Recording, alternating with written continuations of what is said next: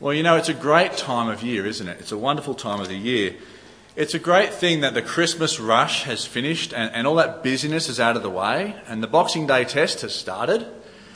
It's a good thing, and that means that it's a few weeks of looking forward to, summer holidays and a chance to sit back and relax a bit and take stock and think about the year ahead. It's at this time of year, isn't it, that people make resolutions, New Year's resolutions, things like, this is the year I'm going to, quit smoking, or this is the year I'm going to eat healthily, this is the year I'm going to lose weight, this is the year.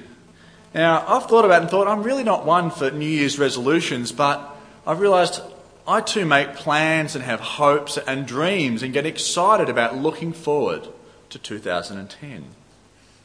I wonder what your resolutions and your plans, your hopes, what you're looking forward to for the new year. Maybe you've decided this is the year it's time to get fit. It's time to go to the gym and get some exercise.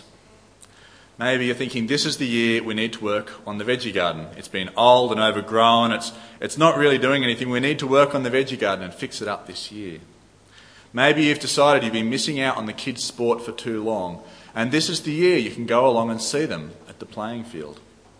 Or maybe you've decided, look, this is the year, the house is getting a bit too run down, it's getting a bit too worn out, I need to do something about this, it's time for the renovations. It's time to rip out that old kitchen and put in a new one. Well, we have plans as a family too. For us, we've got a car that's really quite large and it's just too large for what we need. So when we get back to Sydney, we want to sell our larger car and get a smaller car because that'll save money at the petrol pump. It's not bad to have plans, isn't it? It's a good thing to plan and think about and look forward to the year ahead. But it was great when I first came to Dubbo to see the Christmas lights getting prepared and to see the big words on top of the roof. And they said, Jesus is King, Jesus is King, Jesus is King. Now, if those are just to be something more than just words on our roof, sooner or later we need to ask ourselves, how does following Jesus affect our plans for the year ahead? What does Jesus expect of his followers, and how is that going to affect our lives in 2010?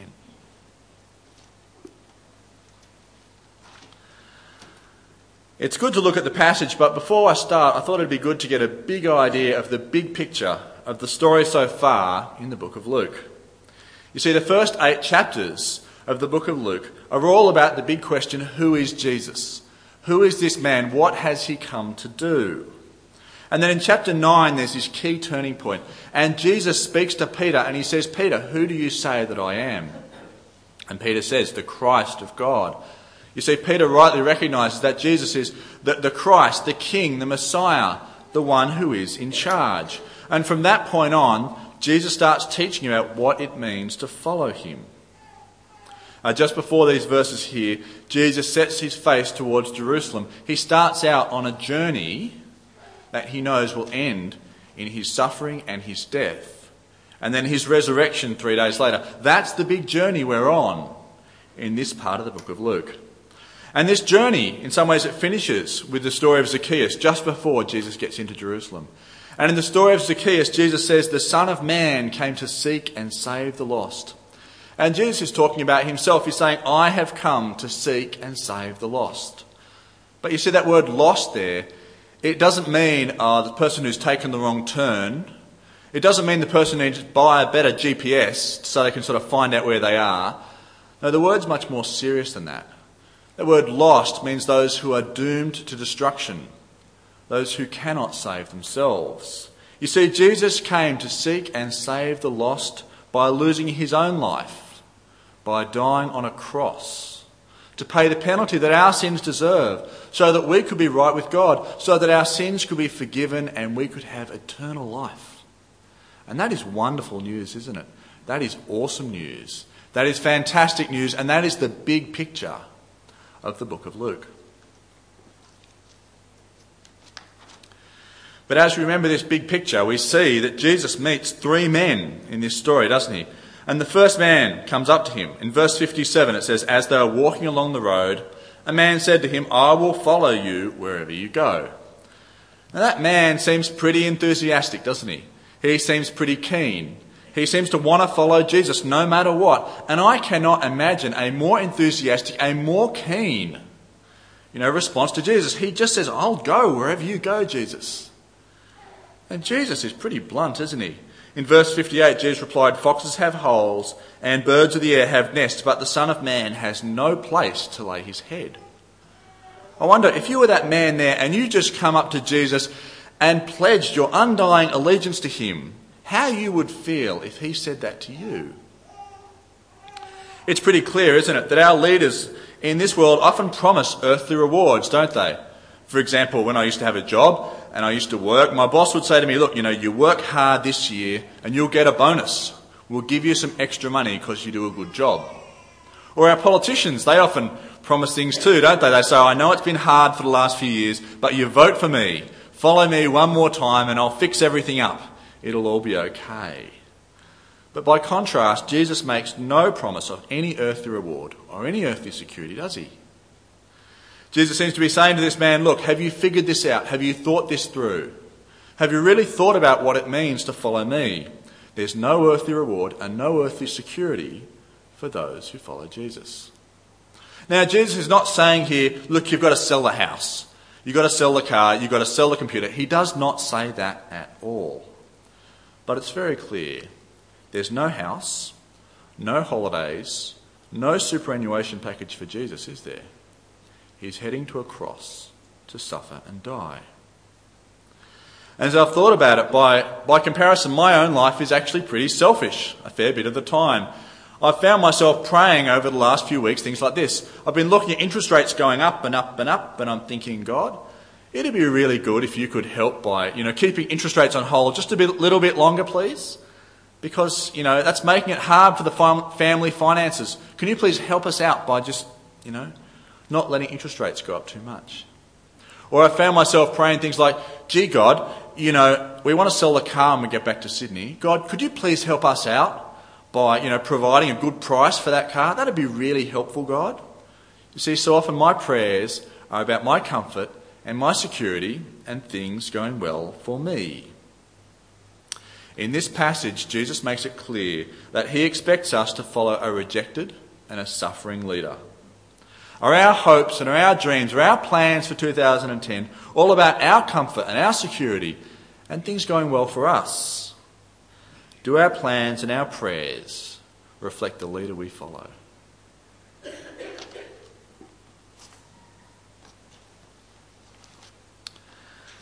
Jesus comes up to a second man, doesn't he, in verse 59, and he said to another man, follow me. But the man replied, Lord, first let me go and bury my father. See, the man is called, isn't he? Jesus does call this man to follow him. It's clear that Jesus wants followers, doesn't he? He does want people to follow him. It's not enough just to wander around and be part of the crowd and hang around Jesus for a few days and then to leave a little while later. Jesus wants people who are keen and focused on following him. And this man, he doesn't say no to Jesus, does he? He doesn't say, no way, not at all. He says, Lord, first let me go and bury my father. Now this phrase, bury my father, I think is a little complicated, so it's worth our while to spend a little time thinking about what's going on here. What's very clear in these verses is that the man's family is very important to him, isn't it? In some ways, this reminds me of my wife's family. My wife is from a country called Taiwan, and all my wife's family still live in Taiwan. And they're really wonderful and really helpful and very wonderful people. I just think they're great. But in some ways, Chinese think a bit differently to the way that most Westerners think. There was an advertisement on TV recently about retirement. And it said, oh, look, this is the way we want to spend our retirement. And it had this couple, putting on their motorcycle helmets and riding off into the sunset and spending their kids' inheritance travelling around Australia. And that was seen as the best way you could spend your retirement.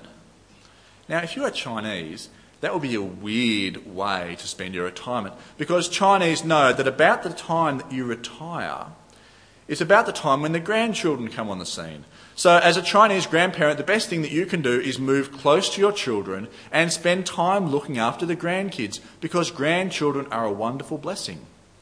You see, for Chinese families, the bonds of extended family are often much closer in general than they are for Westerners like you and I. But that cuts both ways.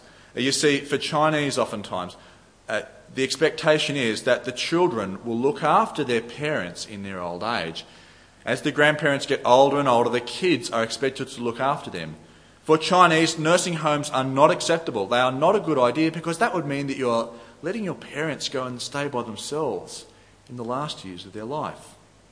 And from what I understand, Middle Eastern culture, the sort of world that Jesus was living in, was in some ways much more like Chinese culture than it is like our world here today. And so when this man says, "Bury my father," what he's saying is not, "My father has just died today and I need to bury him. I've got to go to the funeral."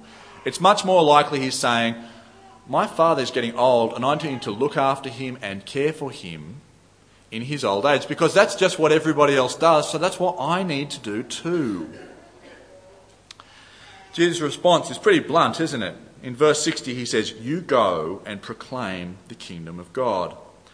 You see, Jesus is emphasising that God's kingdom and proclaiming that good news is very important, isn't it? It's vital, it's so important that we go out and tell other people the gospel.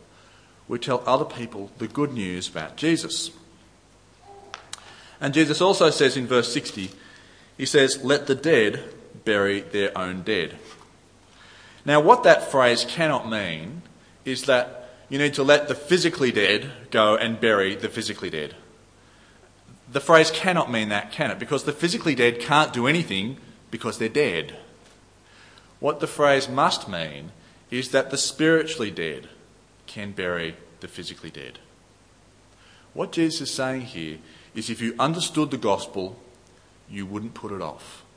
If you understood the good news about Jesus, you wouldn't delay. If you understood the wonder of forgiveness and eternal life, you would not say, "But first I need to do something else and I'll come back to this later." You'd get involved in it here and now. The big question for us from these verses is, are we conforming to the society around us, or are we planning and looking forward to proclaiming the gospel in this place in 2010? How could that work out for you? Perhaps you could start praying that this year you could invite a neighbour to an invitation Sunday so they could hear the good news about Jesus. Perhaps, if you struggle to tell other people about Jesus, you could get some training in the year ahead on how to do that better. Perhaps if you've got an elderly parent, you could give them a book and share that book with them. That would share with them the good news about who Jesus is and what he came to do. Clearly, Jesus expects us to proclaim the gospel. How are you planning on doing that this year?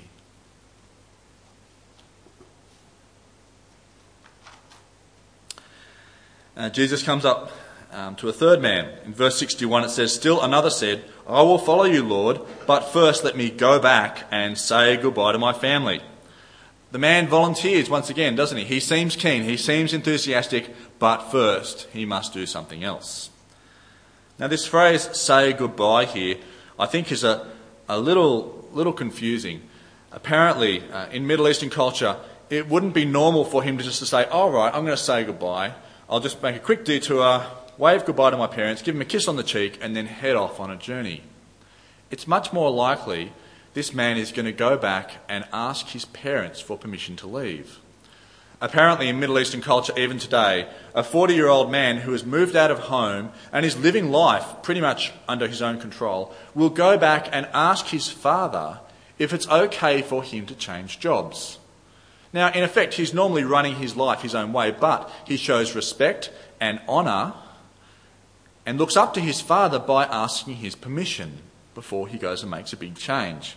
And in the same way, it's most likely this man is saying, "Yeah, you're important, Jesus, but I need to go and ask permission from my family because they are important too." This man here is emphasising the importance of his father. And Jesus responds to him, doesn't he? And in verse 62, Jesus replied, "No one who puts his hand to the plough and looks back is fit for service in the kingdom of God." You see, Jesus' reply here emphasises the need for concentration on the task at hand, doesn't it? Apparently in Jesus' day, when they were ploughing the fields, they had these ploughs that just had one single blade. And apparently the ground around them that they were ploughing was quite rocky.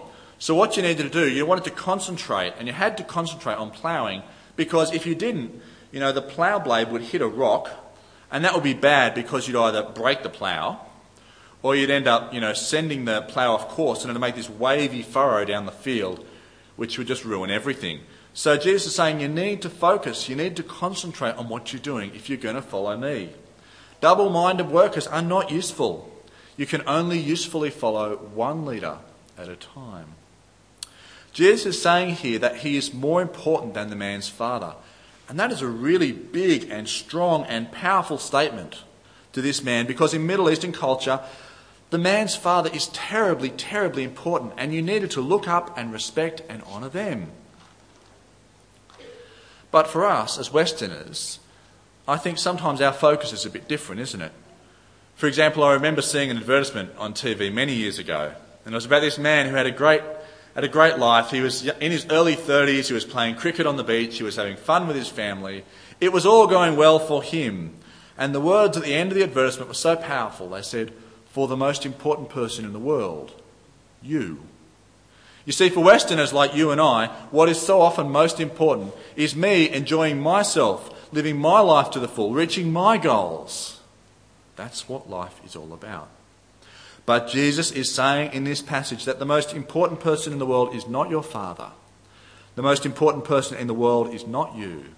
The most important person in the world is Jesus. And we need to focus and concentrate on following him. As I've thought about this in my own life, this has started to make me feel a bit uncomfortable. For example, my minister back at Drummoyne Presbyterian Church, where I go to church, came up and spoke to me recently, and he said, "It'd be great for you to be involved on the Committee of Management." Now, at Drummoyne Presbyterian Church, we have a great Committee of Management. They do wonderful stuff.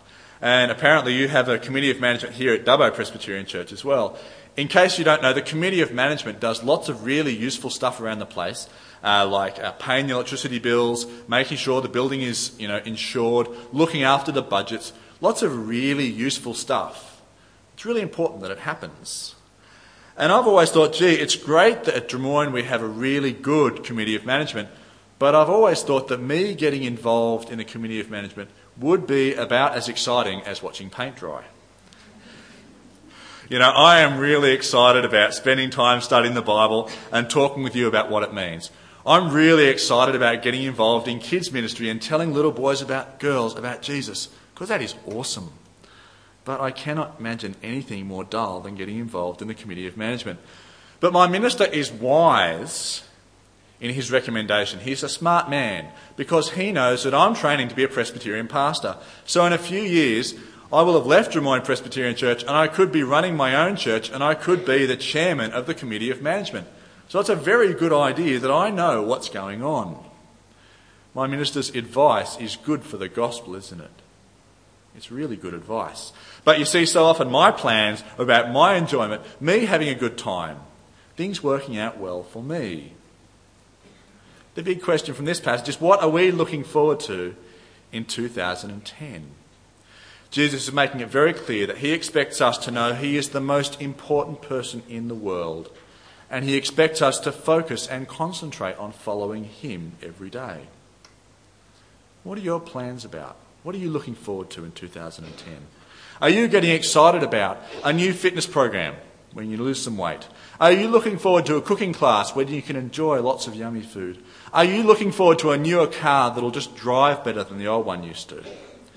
If you got to share your resolutions, your hopes, your dreams, what you're looking forward to in 2010, if you got to share them with Jesus, what do you think he would say? Are your plans and hopes and dreams just about the garden and the house? Or are you looking forward to following Jesus and telling other people about him in 2010?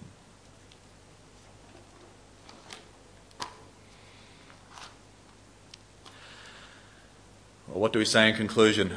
Well, I think it's really important, isn't it, to remember the big picture of the Gospel of Luke.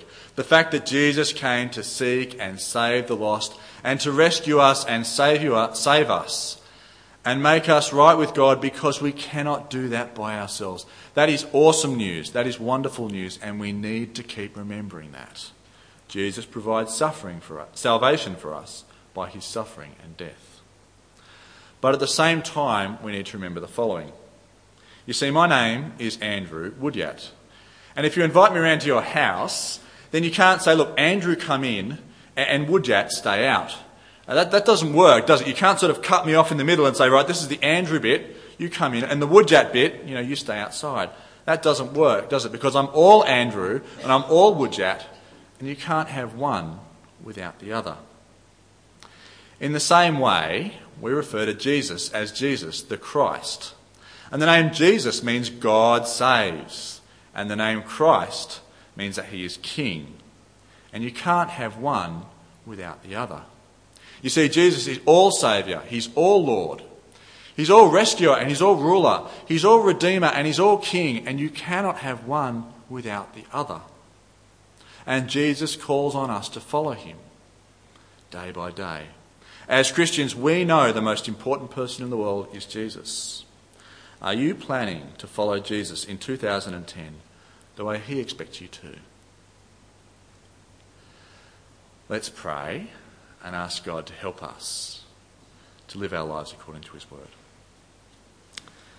Our great and mighty God, we thank you for your word. We thank you that it reminds us that you save us and you rescue us. And you declare us right with yourself because of the blood of Jesus, because he has died to forgive us so we can be right with you. But dear God, we confess so often that we don't give thanks to you by following Jesus every day in our lives. So often our plans and our hopes and our desires are about our comfort and our security. So often we seem to delay telling other people about you. So often our lives are about us living our life to the full, about enjoying ourselves, and not really about treating you as the most important king. Dear God, please help us to change. Please help us to remember your word. And please help us to live lives that honour and praise and thank you with everything that we do. In Jesus' name we pray. Amen.